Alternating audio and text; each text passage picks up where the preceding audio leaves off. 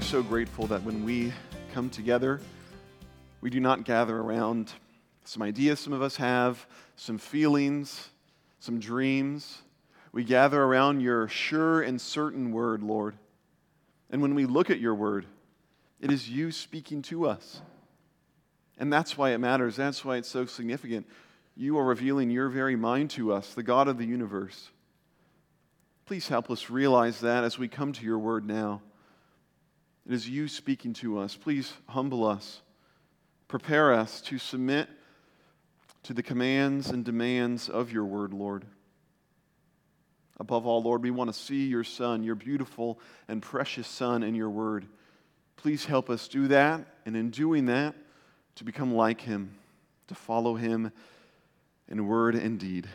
Please help us now. In his name we pray. Amen. You may be seated. And if you'd please open up your Bible once again to Titus chapter 1. As you might remember, when I'm up here, we've been going through Titus. And the last two times we were dealing with the qualifications for elders that Titus gives in verses 5 to 9. Those qualifications are really central to the book of Titus. Paul is writing to Titus in this letter to instruct him and prepare him to establish local churches on the island of Crete. And the way he was going to establish these local churches was by anointing, preparing, setting up qualified elders to lead these churches. And so started off right away saying that this is what these elders ought to be like. And the last verse, verse 9, it said the final quality of these elders of these local churches is that they must hold firm to the trustworthy word as taught, so that he may be able to give instruction in sound doctrine and also to rebuke those who contradict it. In our verses today, verses 10 to 16, it's a continuation of that last line. That line that the elder has to be able, qualified, to rebuke people who resist and contradict true sound doctrine. Because of that, then Paul describes who are these false teachers? Who are these people that need to be contradicted? Who are these people, with the title of today's sermon, the Rod of Rebuke? Who are the people that must be rebuked by qualified, authoritative leaders in the local church? We'll see that the false teachers have to be rebuked, but others have to be rebuked as well. Let's go ahead and read then at Titus chapter 1, verses 10 to 16. For there are many who are insubordinate, empty talkers and deceivers, especially those of the circumcision party. They must be silenced, since they are upsetting whole families by teaching for shameful gain what they ought not to teach. One of the Cretans, a prophet of their own, said, "Cretans are always liars, evil beasts, lazy gluttons." This testimony is true. Therefore rebuke them sharply that they may be sound in the faith, not devoting themselves to Jewish myths and the commands of people who turn away from the truth. To the pure, all things are pure. But to the defiled and unbelieving, nothing is pure, but both their minds and their consciences are defiled. They profess to know God, but they deny him by their works. They are detestable, disobedient, unfit for any good work. Christians are engaged in a war of ideas, a war of words. The enemy, Satan, the world, attacks us, attacks the faithful church through false words by false teachers. And as long as Satan and the world, unbelievers, are in that business of attacking Christ's precious church with false words and false ideas, there needs to be godly Christians, leaders who will represent Christ and refute those false teachers, who will, in place of lies and distortions, will give the truth. Will give the truth from God's word. There is a war, and so we need leaders. We need protectors. We need people who are going to engage in this war of words and ideas. Some people, they often say, Christian ministry, we need to stop having it be so polemical. Don't be so argumentative. Instead, we should focus on peace and what we have in common with everybody else. And that sounds great to me. Who wouldn't want to be engaged in peace? Talk about all the nice things we have in common. But we can't do that as long as there are liars, deceivers, predators who are trying to deceive people and take advantage of them. While there are wolves going around, we can't just say, oh, we're just going to pretend that it's peacetime. We're going to pretend everyone's on the same page. We can't be naive. There are people in this world who want to exploit, control, even if possible, lead astray God's people. And as long as there are these people, we not only need pastors who are teaching the truth, we need church government. We need structures. We need ecclesiastical authority. We need structures that are going to stop these vicious men from coming into God's church and taking his people. And that's exactly what Paul says here in verse 10. There are people who are insubordinate, empty talkers, and deceivers, and they must be silenced. This principle of the need to have shepherds who will protect God's sheep from vicious predators was demonstrated very sadly in the 1970s during the Jesus People movement with this cult by the name of the Children of God. They were led by a very evil, terrible person named David Berg. And if you guys don't know about the Jesus People movement, it was really a great thing that happened in the early 70s. That was, of course, in larger society, it was the counterculture, the hippie movement. And amongst that generation of young, discontent, rebellious young people, some of them realized that Christianity is the most countercultural thing there is. And a lot of young people, I'm sure people you know, came to faith in Christ for the first time in this countercultural movement known as the Jesus People. And again, it was really, as a whole, a great movement, a great thing. Many people were truly converted. But as a whole, it would be fair to describe the movement as innocent or a little more harshly childish. But that's both for good and ill. It was innocent and childish for good, and that the movement kind of rejected a lot of the superficial facade that had been commonplace and indeed, for some people, necessitated in the church at the time. And it was good. They had a childlike faith that said, hey, let's get back past all the formalities. Christianity, it's not really about what your hair looks like or what clothes you're wearing or even the songs that you sing. Let's get back to the New Testament. Let's see how they did church in the book of Acts, and let's try and replicate that. And that was a great thing. They got rid of a lot of extra superficial facade by that childlike devotion to God's Word. On the negative side, that innocence, that childishness, it also demonstrated itself as naivete. They kind of came across anything that they didn't understand right away, they didn't see right away in Scripture, obviously, and they said, we don't need to do with that. That meant they didn't really have a care for theological education. They got rid of seminaries, they got rid of normal ordination. The people who ended up leading these Christian communes, it was just one of the people who had just become a Christian recently like everybody else, and it was probably the person who was the most charismatic, who was a happy guy and a nice person, and that person became the leader. It's all well and good, a life like that, communal living, everyone's happy, very democratic, no leaders, no training.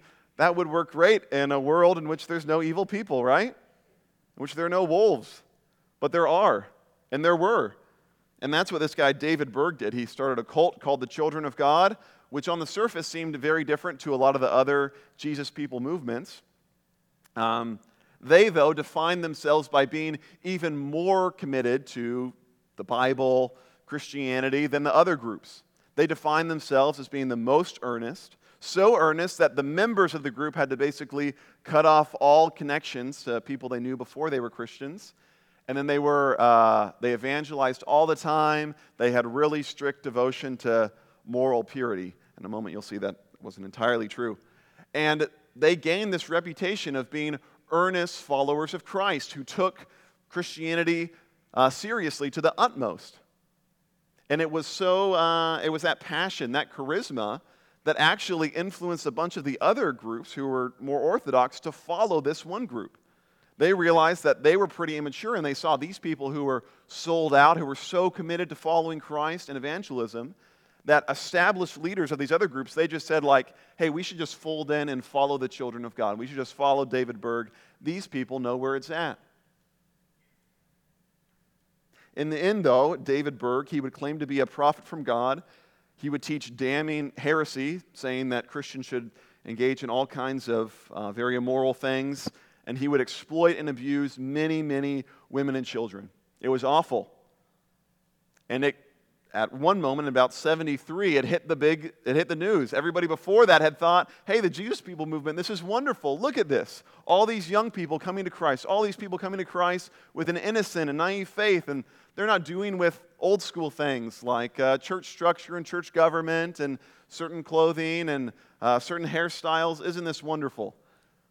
And then they saw the children of God. They saw what kind of perverted movement had risen up among that, and what everybody realized is we were a bit naive, weren't we?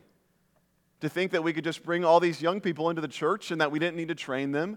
We didn't need to put godly, mature leaders in their lives who could protect them and help them discern. Instead, we had basically children leading other children, and they were captured and seduced by an evil man.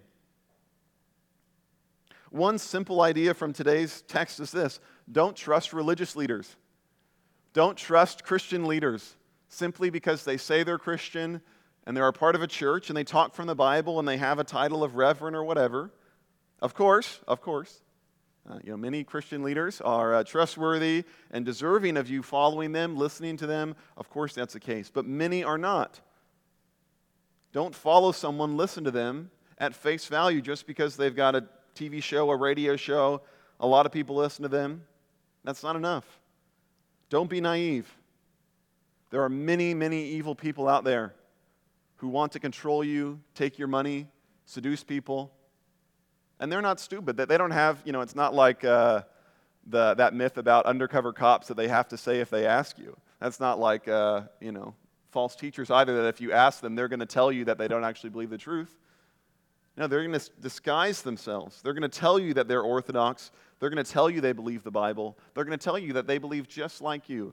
They just also have this special knowledge that is especially important. Well, that leads us to point number 1. That's this: the sins of false teachers. The sins of false teachers. Who are these false teachers that are going to threaten Christ's church, that are going to lead us astray? Who are these false teachers that elders need to combat with true and sound doctrine? Of course, if you want to figure out who these false teachers are, I'd recommend look at verses 5 to 9. Look at the qualities of the godly elders. And quite easily, the people you shouldn't follow are the people who don't do those things. But what I'd also like to do is look at a few of the adjectives that Paul uses in verses 10 to 16 to describe the false teachers, and just make a couple more conclusions about who false teachers are in general. The first and most important of these characteristics of a false teacher, of their sins, is what Paul says right away. Verse 10, there are many who are insubordinate. That's the biggest, most general, and indeed most piercing characteristic of false teachers. They are insubordinate. They don't submit to God's authority. In the Old Testament, the false teachers, they didn't submit to God's given authority through the prophets. In the New Testament, they didn't submit to God's given authority through the apostles. And today, false teachers don't submit to God's given authority in Scripture, which was written by those same prophets and apostles. To put it a different way, a Christian teacher's trustworthiness is defined by his faithfulness to Scripture. That is where God speaks. That is where God communicates what he authoritatively knows as the truth. And so, quite simply, if a religious teacher teaches the Bible, listen to them, and if they don't listen to them. And of course, your standard can't simply be, well, did they mention a Bible verse? No. Is the source of their message, of their sermon, is it from Scripture? It's not just a binary thing. Well, they mentioned a verse, so everything they're saying must be from Scripture. No. Pay attention. See, okay, this is his main point. This is his main conclusion. This is his main directive. Is that from Scripture? Is it derived from somewhere else? False teachers demonstrate their falseness by not submitting to God's authority in Scripture. I think we can also say that a false teacher's insubordination is expressed in their lack of submission to the local church, which, as we've seen in Titus, is God's own institution. God told Paul to tell Titus to go and set up churches on the island of Crete. And the elders, the true teachers, what are they? They are necessarily connected to the life of the local church. In the same way, you can assess a given teacher's submissiveness, humility to God's authority by looking to see, is he accountable to the local church? It's very dangerous for any teacher to be free from accountability to fellow elders, to the people of their church, to pastors, indeed, even of other churches who can come and tell them when they say something false. Of course, there are many false teachers who have churches, who have ministries, but you need to look closer. Look and see, does this teacher, just because he's a part of this church, just because he has this ministry, does he have real accountability? Is he actually a fellow elder? Or is it him and then everyone else is below him, his inferior? Plenty of people, they sit at the top of their organization and they have no real accountability because everyone in the organization recognizes they're the most skilled, they're the most powerful, they're the ones who bring in all the money through fundraising. So we're never going to question anything he says or does. And in fact, even if he sinned and we found out about it, we're going to try and hide it because we realize that's how we have our influences, through that guy's personality. If you see an institution is set up like that, if there is no true accountability for the Christian teacher, beware. Beware. The principle of false teachers not submitting to God's authority, it's seen there in Paul saying directly that they're insubordinate, but it's also seen in verse 14. Look down there. Paul says that these people, these false teachers, what do? They devote themselves to Jewish myths and the commands of people who turn away from the truth. These false teachers, who Paul says are of the circumcision party, by the way, that's not the heresy that Paul was addressing in Galatians necessarily. It just basically means that they were probably Jewish Christians. And what they were doing is their teaching was not reliant on Scripture. Instead, it was mostly consisting of a bunch of man-made rules, principles, under the guise, hey, keep these rules, keep this plan, this game plan I've made, and you're going to have a healthy, successful life. You're going to do well in business. Your family's going to be happy. You're not going to do anything really abominable. You're going to please God. And the Jewish legends, the way that factored in is they'd have some kind of rule. You know, maybe it's that you can't lift something that's this heavy, or you can't eat this type of food. And someone would come along and say, well, where did we get that rule? How do you know that we can't do that? And the basis would be some kind of Jewish legend, some Jewish myth. It would be something like, well, the rabbis tell us that someone told us that long ago Abraham was one time on a journey and God told him to do this and that, and so that's why we do the same thing today. Their authority was not from Scripture, it was from these legends which they had privy access to and other people didn't. Now, today I don't think there's a lot of people who base their teaching on old Jewish myths. What do, though? They don't rely on Scripture, and that instead they say, you need to do this thing, you need to keep this command, you need to follow this game plan for life. How do you know? Well, maybe I thought of it. I figured out that this is the best way to live, and then I see the results in people I know, and so you can trust me. This is the rule you have to keep. And it's so sound, I know it so surely, that to not keep it is to not listen to God, because indeed I'm God's spokesperson. Maybe they'll even go a step further and they'll say, God told me, He affirmed to me that this principle, this way of living life, this was true. Or I had a dream, I had a vision, whatever. The point in all of this is these false teachers, what do? They rely on any kind of authority other than Scripture. And in the process, people are fascinated. They're drawn along. Why? Because Scripture can be kind of boring. Scripture's everywhere. Everyone can access Scripture. People have been trying to follow Scripture for years, and it's pretty hard.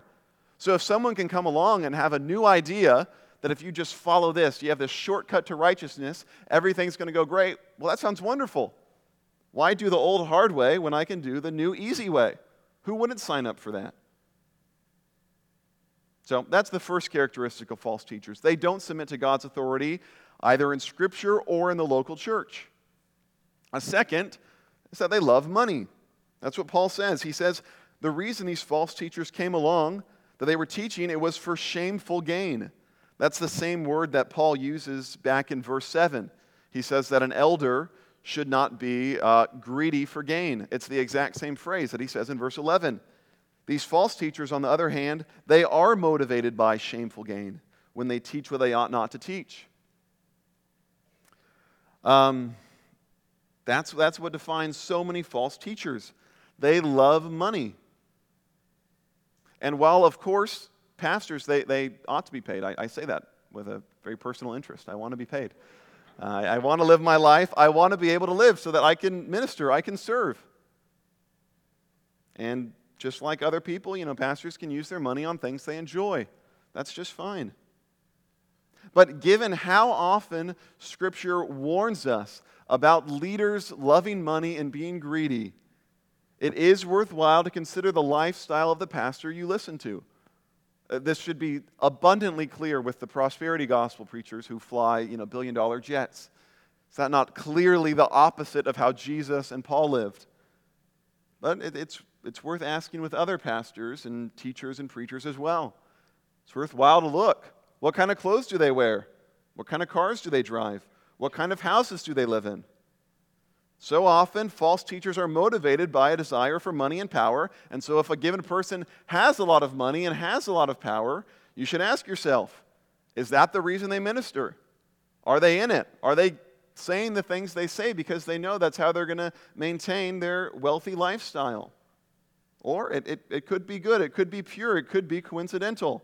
There are many faithful pastors who live an upper middle class lifestyle. That's just fine. But again, we should be warned. We should be cautious. When a preacher lives an exuberantly wealthy lifestyle, it's pause for concern. A final characteristic that we can kind of deduce here from these verses is that false teachers, they damage families. 3 times in Titus, Paul mentions the home in reference to the church. We saw it a couple months ago in chapter 1, verse 6, that an elder's leadership is demonstrated by obedient children. And we'll see next week in chapter 2, verse 4, that a faithful young woman loves her family and serves them. And here it says in verse 11 that these false teachers, they upset whole families by teaching for shameful gain what they ought not to teach. Paul mentions this, first of all, as a cause for urgency. Though what the false teacher might be saying is abstract and theoretical, it's having real consequences. It's destroying families. Pastors cannot just say, it's okay, it's just some strange ideas. No, it has real-world consequences, real devastation in people's lives. Just as the serpent's lie dissolved the harmony between Adam and Eve, and then eventually caused Cain to slay his brother, so now the deception of false teachers destroys the homes of those who listen to the false teachers. Of course, we know what Jesus said in Matthew 14, I did not come to bring peace but a sword. Yeah, the gospel does bring division in families. It happens.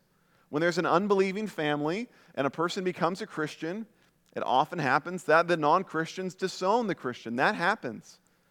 But on the other hand, when someone becomes a Christian, when they then marry another Christian, when they raise children according to God's rules, for the most part, in general, those families are going to be wholesome and upright. And in contrast, you can look at the lives of the people who follow the false teachers. Look and see the devastation in their families. See the daughters who were told to disown their families and never speak to them again. See the sons who erupt into debauchery and insubordination and rejection of a legalistic and loveless home. See the fathers who mercilessly domineer their families because they have been taught a perversion of male leadership. See the wives who waste their families' resources supporting pastors who are little more than con men. So those are the sins of the false teachers. First of all, they are insubordinate. They don't submit to God's authority. Second, they love money. They're greedy for shameful gain. Third, the lives of their followers, their family lives specifically, are destroyed as they follow these unbiblical and destructive principles. And so Titus says, these false teachers, these people who exhibit these characteristics, they must be rebuked, corrected by faithful elders. But those aren't the only people who need to be rebuked. Those aren't the only people who need to be corrected. Point number 2 is this: the audience of false teachers. The audience of false teachers. The false teachers must be corrected, they must be rebuked, but it takes 2 to tango.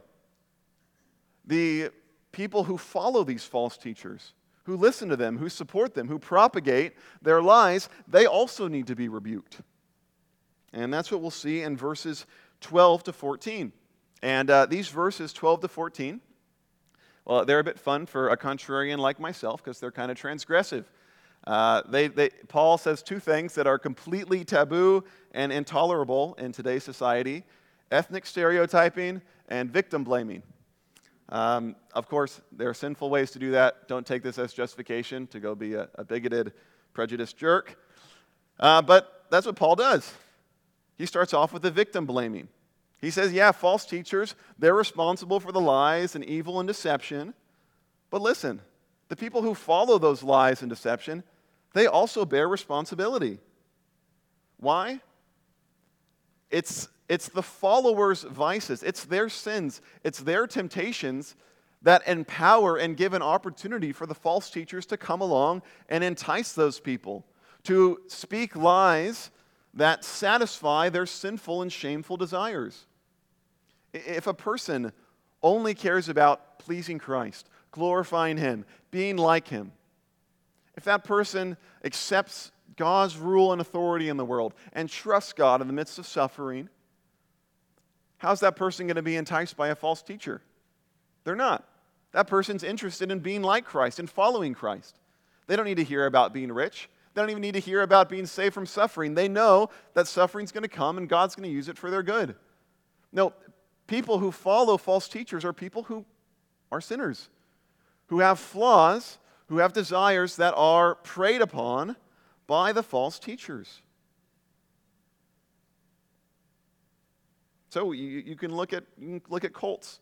Of course, shame on the cult leaders, shame on those despicable people who exploit and control those people for their own greed and lust. They will be damned for that. But also the people who follow that teaching, there's an appropriate amount of shame that's appropriate. Each of us needs to take responsibility, therefore, that we're not seduced, we're not beguiled by false teachers. Specifically, what can you do? What can you do to stop yourself from being seduced by a liar, a deceiver? Well, one, know what Scripture teaches. Study theology. Know what the truth is. If you know that, when someone comes around with lies, you're going to know it's a lie. Second, not everyone can have an exhaustive or even incredibly deep knowledge of Scripture and theology. That's okay. But if you don't, then you need all the more, and indeed all of us need, faithful pastors and teachers who can help us. Who can help us know that this is evil, this is false, that's a lie. I know it sounds pretty good, I know he uses that verse, but that's not actually what that verse means in context. Let me explain it to you. Rely on someone like that to protect yourself from being exploited by a sinful people. And then finally, you need to grow in holiness. The people who follow these false teachers, they're people who want to escape suffering. They're people who basically have an idol of prosperity. They might have an idol of having a perfect family. We need to grow in holiness. We need to let go of those things. We need to conform ourselves to what God says the Christian life is going to be like. We do that, we will be protected from sinning by following false teachers. And what Paul is saying in verses 12 to 14 is that the Cretan people, they were prone to specific sins, namely lying, evil beasts. That meant kind of having base desires, animalistic desires, and then lazy gluttons. They followed their stomach. And that takes us from the victim blaming to the ethnic stereotyping. Yet the reason that Paul gives the stereotype of the Cretans, why it's not to be a jerk. It's not to say, don't minister to these people, beware of these people, leave them alone, or treat them as lower citizens. No, the reason that Paul makes this stereotype about the Cretans is so that Titus and the elders can serve the Cretans. It's to love them. The way you love somebody is not by being ignorant and pretending they're perfect and ignoring anything you see about them. You love someone with knowledge, with wisdom. And if it's clear or it's likely that someone's going to struggle with something, well, then keep that in mind. Use that wisdom, use that knowledge, use that inference to serve them. Of course, stereotypes become, really wrong when someone basically becomes so proud that they assume that every single individual is going to be a certain way. You can make an inferred guess that someone might struggle with this sin, and if they don't, that's okay. Let it go. Again, Paul's point as a whole is that as Titus and the elders minister to the Cretans, they need to be aware of their vices. They need to be aware that they have a specific reputation. And it was even their own prophet, the greatest Cretan in history, basically, this guy named Epimenides, or the greatest prophet among them at least. He himself said that about the Cretan people. They were always liars, they were evil beasts, they were lazy gluttons, and everyone knew that. Cicero said, the Cretans, they're the only people in the whole world who think that highway robbery is an honorable profession. Everyone knew what the Cretans were like. And Paul says, don't ignore that. Don't pretend that they're specific people. Recognize what their flaws are and then meet those flaws. Help them grow away from those flaws. And of course, this is, again, very counter to the way our world thinks. Our society says that it's impossible. It can never happen, really, that someone might have similar qualities to those who are similar to them. And to think that, that's anathema. That's a source of great injustice. We need to be aware. We need to not be naive. People are products of their environments. Even you as an individual. Don't be so proud to presume that you're so free-spirited, so independent, so autonomous, that you're never going to be influenced by the culture you grew up in. Of course you will be. And that's every single person and every single culture, because every culture has their strengths and their weaknesses, and they're actually usually quite aligned. And whatever culture you grew up in, it's quite likely that you're going to demonstrate some of the strengths and weaknesses of your culture. As an example, when I was in college, my final semester I spent in Israel. And Israel, quite different culture than that in America. And the thing that struck me the most is how community-oriented the people in Israel were. And this was great in a lot of ways. Everybody lived on a kibbutz, which is just a community. And the community, it was all people who had the same religion or the same worldview. So if you're a secular Jew, you lived in a community of just secular Jews. If you were an Orthodox Jew, you lived in a community, apartments of just Orthodox Jews. Hasidic Jews the same, Arabs the same. There's one community for Messianic Jews. And they all live together. And you can imagine, that's great in a lot of ways. Imagine if we all lived in the same apartment building. It'd be very easy to be so involved in one another's life. We'd be like family. Can help each other raise our kids. We can keep watch over them. And you could see that in Israel. The people that live there in that Christian community, indeed all the communities, they're incredibly close-knit. That's great. On the other hand, that incredibly tight communities that everyone in Israel was involved in, that meant that anybody who wasn't a part of their community, well, they're irrelevant.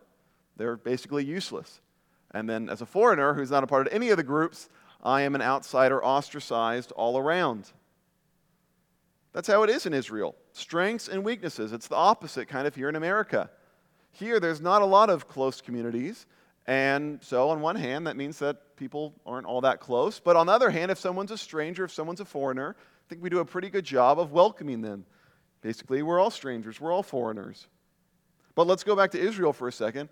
It would be proud, it would be kind of ignorant for a Christian there to say, yeah, that characterization of people in Israel, though, how dare you think that's true about us? Our church, we do it perfectly. We're perfectly hospitable. We would never do that like the larger culture does it.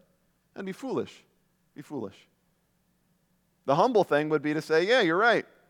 That is something that people here in Israel do, and I live my whole life here. I see how I'm prone to do the same thing.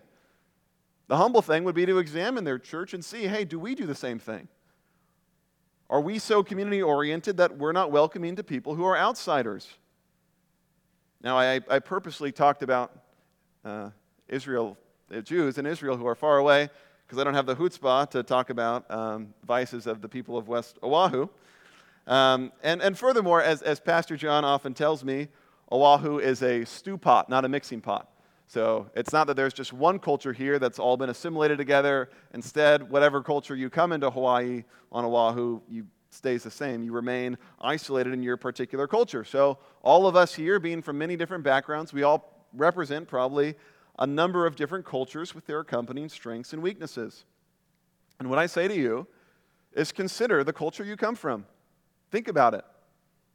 What are the strengths and weaknesses of the setting you grew up in? And then take it a step further and ask, well, are those true of me? Is that reflected in my own life? It's a quite decent chance it is. And you could look at that culture, you could look at it very broadly. You could just look at it as a 21st century Westerner. What are going to be my priorities, my assumptions? How might those be different than what Scripture says? You could make it more specific. For me, I could ask myself, what are the vices, the propensities, the strengths and weaknesses of someone who grew up in Orange County, California?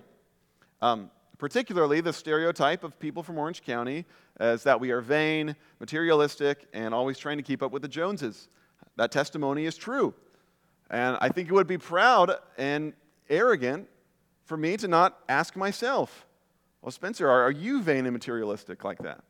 How could I grow up in a culture where everyone at my school, everyone around me is always trying to get more money and have nicer stuff than people around them and think that I'm going to remain unaffected? That's quite unlikely. So think about yourself. Think about your own specific culture. And because we can become so, find our identity in our culture. And we can resign ourselves. We can say, well, all I'm ever going to be is the best version of whatever, For myself, all I can ever be is the best Southern Californian I can be, and I'm going to accept that with the requisite strengths and weaknesses. But don't make that your standard. Don't make your standard to be the best person from West Oahu you can be. Transcend your specific culture. Become like the God-man from Galilee. He is the one standard of a true and righteous man. That's going to mean not just putting off the vices that your culture thinks are vices, but all the other things that are accepted, that are so hard to perceive. Strive hard, look inside yourself, see what are the sins that are hidden because they're so prevalent among everybody. That's what Paul told Titus to do in the churches in Crete. Realize what the people's vices are, make them aware of them, and then it says rebuke them sharply. That's a very strong word. It's not gently correct, it's not admonish. Rebuke them sharply. Basically, they're probably so stubborn, so obstinate. They were drawn in so much by the false teachers speaking to their sensual desires that it was going to take more than just, hey, are you sure you want to be listening to that guy? It was going to take a sharp rebuke. Stop listening to that false teacher. He is going to damn your soul if you keep following him. He is destroying your life. Stop it. And note, what's the practical application? Note, there might come a time in your life. We are all prone to be seduced by false teachers. We might come across a false teacher who speaks directly to a vice we have, and we are drawn along and drawn in so much that we won't listen to anybody. And be prepared that should that time come, you will be greatly blessed if there's an elder in your life who will have the love and courage to rebuke you sharply and tell you to quit it. Be prepared that might be exactly what you need. Don't respond, how dare he ever speak to me so harshly, so sharply. It might be what you need. And all we can do now is try and prepare ourselves that should that time come, should we ever be in need of a sharp rebuke, we would be able to respond rightly and humbly. As I said before, the false teachers, they were characterized by teaching Jewish legends and legalistic rules. And verse 14, Paul says that for the people to be sound in faith, to be healthy in their belief and their doctrine, they had to turn away from these Jewish myths and the commands of people who turn away from the truth. So verses 10 to 11, Paul spoke of rebuking the false teachers. Verses 12 to 14, he spoke about rebuking the audience of the false teachers. And now verses 15 and 16, finally, he rebukes the specific error of the false teachers. He says this, "To the pure all things are pure, but to the defiled and unbelieving nothing is pure. But both their minds and their consciences are defiled. They profess to know God, but they deny him by their works. They are detestable, disobedient, unfit for any good work." Most simply, the false teachers there in Crete, they were legalists. More specifically, they were Jewish legalists, and they exchanged an inner, true goodness for a superficial and artificial goodness. As you might remember, this error of fake goodness and the opposing truth of a true goodness founded in the heart, it's at the very heart of this letter. I talked about that in my intro to the book of Crete. The Christians on the island of Crete, because of the ministry of the Holy Spirit in them, were able to be truly good. Us too. If you have been washed, sanctified, and regenerated by the Holy Spirit, you can be a truly good person. You can actually glorify the Lord. You will, of course, still have your sins, but you can do truly good things, and you should dedicate yourselves to doing those good things. What will always happen, though, is for false teachers and false Christians who don't have the Holy Spirit, they're going to dedicate themselves to superficial and artificial good works. They can't truly be good. They can't have a new heart, so they're going to make up these rules that are easy that anyone could keep, but are going to give the impression to other people that they're good people, that will give them themselves assurance that they're not going to be judged for their sins. Realizing their moral nakedness, they would sew together facades of superficial law-keeping that would give the appearance of goodness. They were the ones, in the words of our Lord, who would spend so much time cleaning and washing and making the outside of the tomb pristine, all the while ignoring the rotting of human flesh within the walls. But it's all they could get. And it made them look good, and it gave them followers, so they did what they could. They made it a source of pride. And specifically what the people in Crete were doing, it seems, was insisting on Levitical rules about clean foods. You can eat this, you can not eat that, or it might even be you need to bathe like this or dress like that. And that's what's going to make you please God. Not an insistence on, humility and love and justice. No, just wear the right clothes and bathe frequently and eat this food and you're good. Paul's description of the false teachers here in 10 to 16, it's very different, or it's very similar to two other passages in Scripture. You can write them down. I'll just read from them. The first is 1 Timothy 4, 1 to 5. There, Paul, addressing a similar situation, but Timothy was in Ephesus, Paul said this, "Now the Spirit expressly says that in later times some will depart from the faith, by devoting themselves to deceitful spirits and teachings of demons, through the insincerity of liars whose consciences are seared, who forbid marriage and require abstinence from foods that God created to be received with thanksgiving by those who believe and know the truth. For everything created by God is good, and nothing is to be rejected if it is received with thanksgiving, for it is made holy by the word of God in prayer." Now let me read from Luke 11, 37 to 42. It says there, "While Jesus was speaking, a Pharisee asked him to dine with him. So he went in and reclined at table. The Pharisee was astonished to see that he did not wash before dinner, and the Lord said to him, 'Now you Pharisees cleanse the outside of the cup and of the dish, but inside you are full of greed and wickedness. You fools! Did not he who made the outside make the inside also? But give as alms those things that are within, and behold, everything is clean for you. But woe to you, Pharisees, for you tithe mint and rue and every herb, and neglect justice and the love of God. These you ought to have done without neglecting the others.'" It actually seems that Paul derives his phrase, "to the pure all things are pure," from Jesus' words in verse 41, that if you give alms from within, then everything is clean to you. Indeed, the word that's translated in Luke is clean, and then translated here in Titus as pure. It's the same word. And that helps us understand what does that phrase, "to the pure all things are pure," means. Basically, it means to the inwardly clean, everything is ceremonially clean. If you address the heart, if you are washed and regenerated by the Spirit inwardly, then you don't need to worry about clean and unclean foods anymore. Everything is now clean to you. This demonstrates a larger principle. What matters is who you are inside.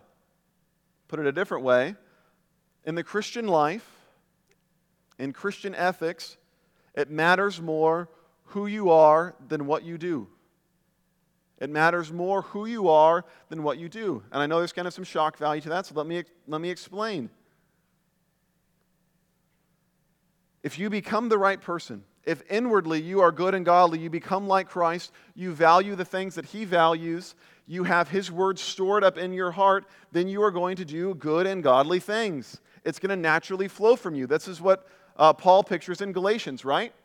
What does he say in Galatians 5 about the fruit of the Spirit? Is it the rules of the Spirit? No, it's the fruit. It's that which naturally arises from someone who has the Holy Spirit inside of them. That person, from them is going to come naturally love, joy, peace, patience, kindness, goodness, faithfulness, gentleness, self-control. Against such things there is no law. You don't do those things. You don't exhibit those qualities by getting a law about those. No, it's by being renewed inwardly, by becoming pure and clean inwardly, then this fruit is exhibited. That does not mean, of course, that a godly person can then just do whatever they want. Well, I'm pure inside, so everything's pure to me now. No, if you do things that are objectively sinful and impure, then all you've done is shown that you're actually not good and pure inwardly. God's precepts are always true and righteous, and they mean what they mean. You can't just change what God commanded because you say you're a good person and you know better. No, if you don't follow God's word, then you just show you're unrighteous. He's the standard of what it means to be good. And all of God's commands, they're loved by those who love the Lord and are like them. But the point that I want to get at is that in your life, you need to focus on personal transformation rather than outward rules. If you continue to have a sin that you struggle with, there's probably a place for implementing new practices in your life, but don't make that your goal. Don't just think, I just need to do this external thing differently. I need to hear about this strategy, and then I'm going to be new. I'm going to be the good person I know I am inside. What you need to do is when you sin, realize, that says something bad about me, doesn't it? That says that I am that way. There's something wrong with me inwardly. I need to change my heart somehow. Obviously, I view this thing wrongly. I keep acting in the wrong way. I need God's word to change my heart. I need to view Christ more, see His perfection in this realm, and become like Him. For if on the other hand, if you are not pure, if instead you are defiled and unbelieving, then nothing will be pure. If your heart is wicked and evil and selfish, it doesn't matter what rules you have.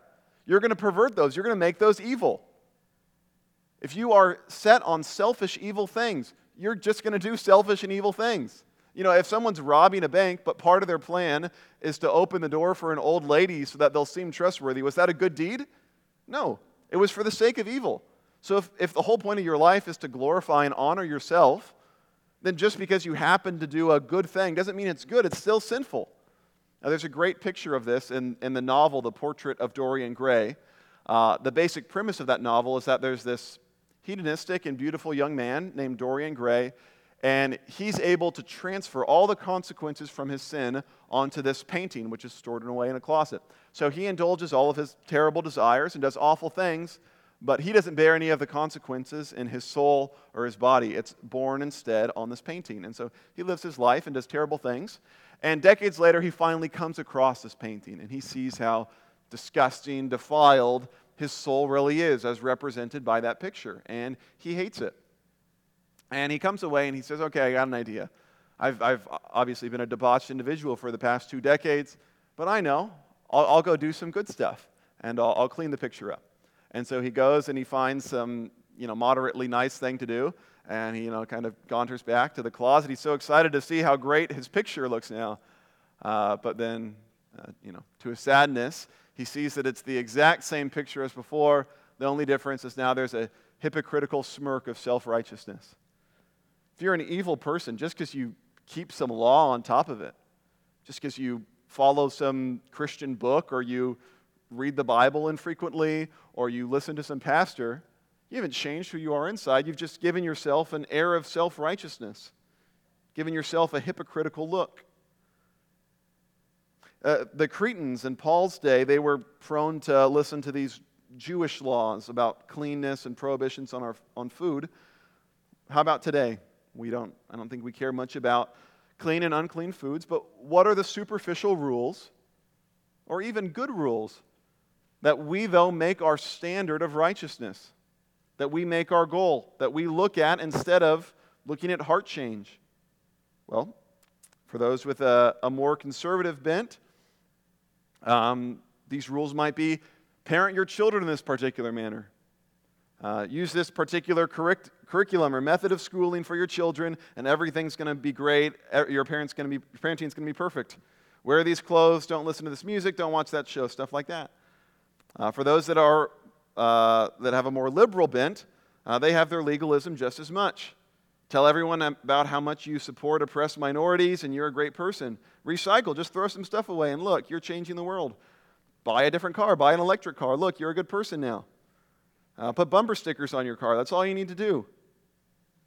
Those that care more about self-help stuff, it could be positive self-talk. Just say this stuff to you. Just do this strategy about saying this word or this mantra, and all of a sudden you're going to be a righteous and godly person. It's that simple. Everyone who's not righteous and godly, all they haven't done is not say these words every day. Do this shortcut and everything's going to be great. And again, it can even be good things that we, though, make the standard of righteousness. Read 3 chapters of the Bible every day. Pray an hour every day. Attend every church event. Read about theology. Always have a clean house and behave children. And if I do these things, then I know I'm righteous. And when I have problems in my life, I'm just going to focus on these things that are easier, and that'll take care of my deeper heart problems. It won't. These are shortcuts. They're shortcuts to righteousness, and as shortcuts, they don't work. The only path to righteousness, to truly being sanctified, to becoming pure in your heart, it's the ancient and long one that takes years and years. That's relying on God's somewhat boring means of grace of the Word of God and prayer in the local church. But if you do that, you rely on those, and day by day, though the outer man wastes away, inwardly you will be renewed. And if you don't do that, if instead you dedicate yourself to a veneer of goodness and morality, so that you can protect and ignore your persistent vices, if you choose that path, you will be choosing to never honor God. You will be, verse 16, you will profess to know God, you'll make a big show, but you'll deny Him by your works. You will, though you like to pretend you're spiritual, you will be detestable, disobedient, unfit for any good work. And that's the opposite of what Paul says in 2 Timothy 3:17, where he says the person who dedicates themselves to Scripture is complete, equipped for every good work. But if you care about man-made rules as a standard of righteousness, you won't be able to do anything truly good. So in conclusion, first of all, beware of false teachers. And as I said in my past 2 sermons, examine the character of the people you follow and listen to. Second, consider what may be your cultural blind spots and do not rule out the possibility that at some point in your life, your sin and stubbornness may demand that a pastor rebuke your behavior sharply. And pray that should that day come, God will give you the grace to repent.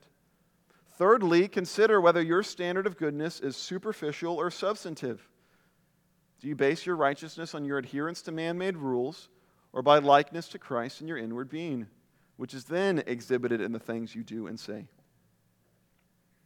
Finally, I want to conclude by exhorting you from Colossians 2:16-23, which is a wonderful demonstration of Paul's point in those last 2 verses. Let no one pass judgment on you in questions of food and drink or with regard to a festival or a new moon or a Sabbath. These are a shadow of the things to come, but the substance belongs to Christ. Let no one disqualify you, insisting on asceticism and worship of angels, going on in detail about visions, puffed up without reason by a sensuous mind and not holding fast to the head, from whom the whole body, nourished and knit together through its joints and ligaments, grows with a growth that is from God. If with Christ you died to the elemental spirits of the world, why, as if you were still alive in the world, do you submit to regulations? Do not handle, do not taste, do not touch, referring to things that all perish as they are used, according to human precepts and teachings. They have indeed an appearance of wisdom, and promoting self-made religion and asceticism and severity to the body. But they are of no value in stopping the indulgence of the flesh. That's the truth. Let's pray. Lord, please help us. Please guard your people from being seduced by false teachers. Lord, for those who you have raised up in leaders in your church, equip them and encourage them to protect your people from lies. Have all of us take responsibility that we not be seduced and beguiled by liars, by deceivers. Help us be humble enough to realize our propensity to be taken advantage of, and let us therefore all the more rely on you and the means of grace you give us. And Lord, please have all of us be dedicated to inward true purity. Let us not be hypocrites who clean the outside of the cup, but inwardly are dead. Renew us inwardly that we would be full of good works for your glory. In your Son's name we pray. Amen. Now if you'd stand for the benediction. May the grace of our Lord Jesus Christ and the love of God and the fellowship of the Holy Spirit be with us all evermore. Amen.